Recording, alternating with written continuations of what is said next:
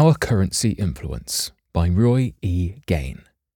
Roy E. Gain, Ph.D., is a professor of Hebrew Bible and Ancient Near Eastern Languages, Seventh-day Adventist Theological Seminary, Andrews University, Berrien Springs, Michigan, United States. The currency in which we deal with the world around us is influence.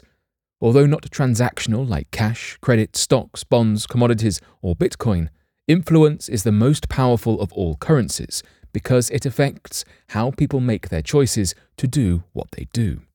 Such influence is not coercion, which bypasses free choice and thus loses any motivational power. When forced choices cease, coercion loses its power, but influence in a free environment grows, nourishes, and spreads. By humanity's standards. The ultimate example of the triumph of influence is the case of a carpenter who became a teacher and healer but was brutally executed under a totalitarian regime. When he died, he was cut off and had nothing. Without any physical children, any possible line of descendants ended. He had no possessions, wealth, or institutional position. Even lacking clothes, he died naked. And yet, he is the most influential person in human history because he embodied the most powerful source of influence in the world, the love of our Creator and Redeemer, God, who is love. By humanity's standards, Jesus of Nazareth was an utter failure, but history proves that the world was wrong. Good influence, that is not of this world, overcomes the world. Joseph and Daniel exemplified the same principle. The excellent influence of their godly spirit, service, and integrity countered evil influences and moved superpowers. No doubt they were highly intelligent, but it was their reliance on wisdom from God, the ultimate genius, that gave them an overwhelming advantage over the smartest thinkers of their times. Solomon, an influencer. God used Joseph and Daniel for evangelism, and he did the same with the astonishing wisdom that he gave to Solomon. The highest point in the entire history of God's people in the Old Testament is an account of evangelism through excellence. Quote, "Now when the Queen of Sheba heard of the fame of Solomon concerning the name of the Lord, she came to test him with hard questions." End quote. She came from Sheba, or Saba, in the southwestern peninsula of Arabia, now Yemen. Today, the shortest route between Yemen and Jerusalem is more than 1,800 miles. Even if the Queen had a shorter route of only 1,500 miles, at 20 miles per day on a camel, her trip would have taken about 2.5 months each way. How is that for motivation? Quote, "And when she came to Solomon, she told him all that was on her mind, and Solomon answered all her questions. There was nothing hidden from the king that he could not explain to her. And when the Queen of Sheba had seen all the wisdom of Solomon, the house that he had built, and his burnt offerings that he offered at the house of the Lord, there was no more breath in her.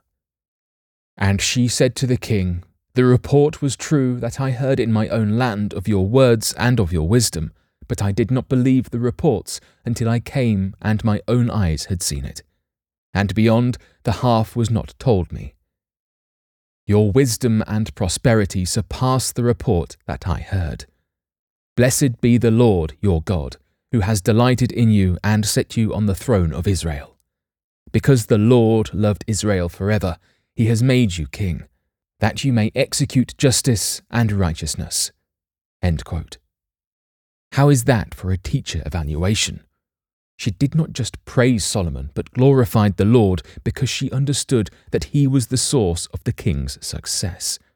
Thus, God's influence reached far to Yemen through Solomon. How much did the Queen of Sheba value what Solomon had taught her? Quote, "Then she gave the king 120 talents of gold, and a very great quantity of spices and precious stones." End quote.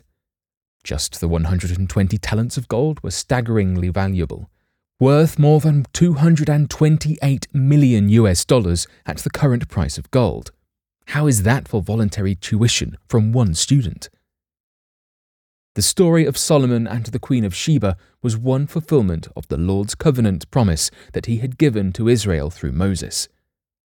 Quote, "And if you faithfully obey the voice of the Lord your God, being careful to do all his commandments that I command you today, the Lord your God will set you high above all the nations of the earth, and all these blessings shall come upon you and overtake you, if you obey the voice of the Lord your God. And the Lord will make you the head and not the tail, and you shall only go up and not down, if you obey the commandments of the Lord your God." End quote. Promise of blessing. Unfortunately, Solomon departed from God's wisdom, and his negative influence set his nation on a downward trajectory from which it never recovered. But God's promise of blessing for excellence that draws seekers to himself remains. Isaiah expressed it like this: "It shall come to pass in the latter days, that the mountain of the house of the Lord shall be established as the highest of the mountains, and shall be lifted up above the hills, and all the nations shall flow to it. And many peoples shall come and say, quote, 'Come, let us go up to the mountain of the Lord, to the house of the God of Jacob, that he may teach us his ways, and that we may walk in his paths.' End quote. For out of Zion shall go forth the law, and the word of the Lord from Jerusalem.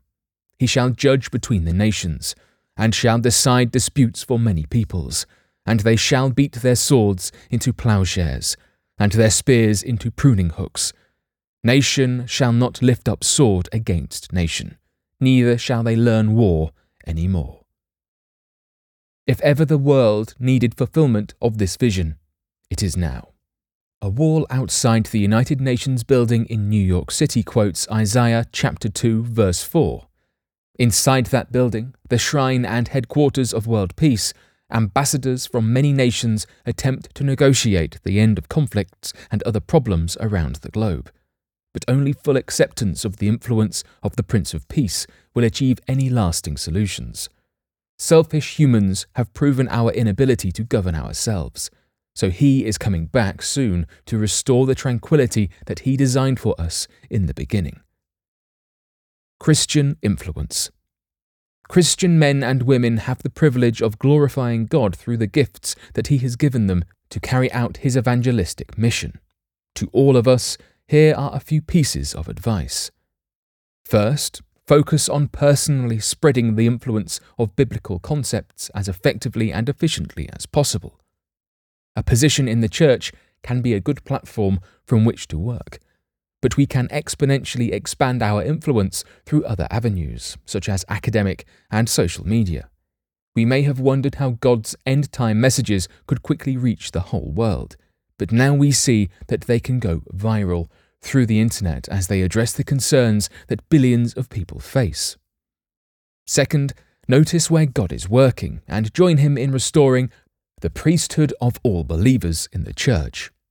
Encourage all men, women, girls, and boys to identify, develop, and use the capabilities for service that God has bestowed on them.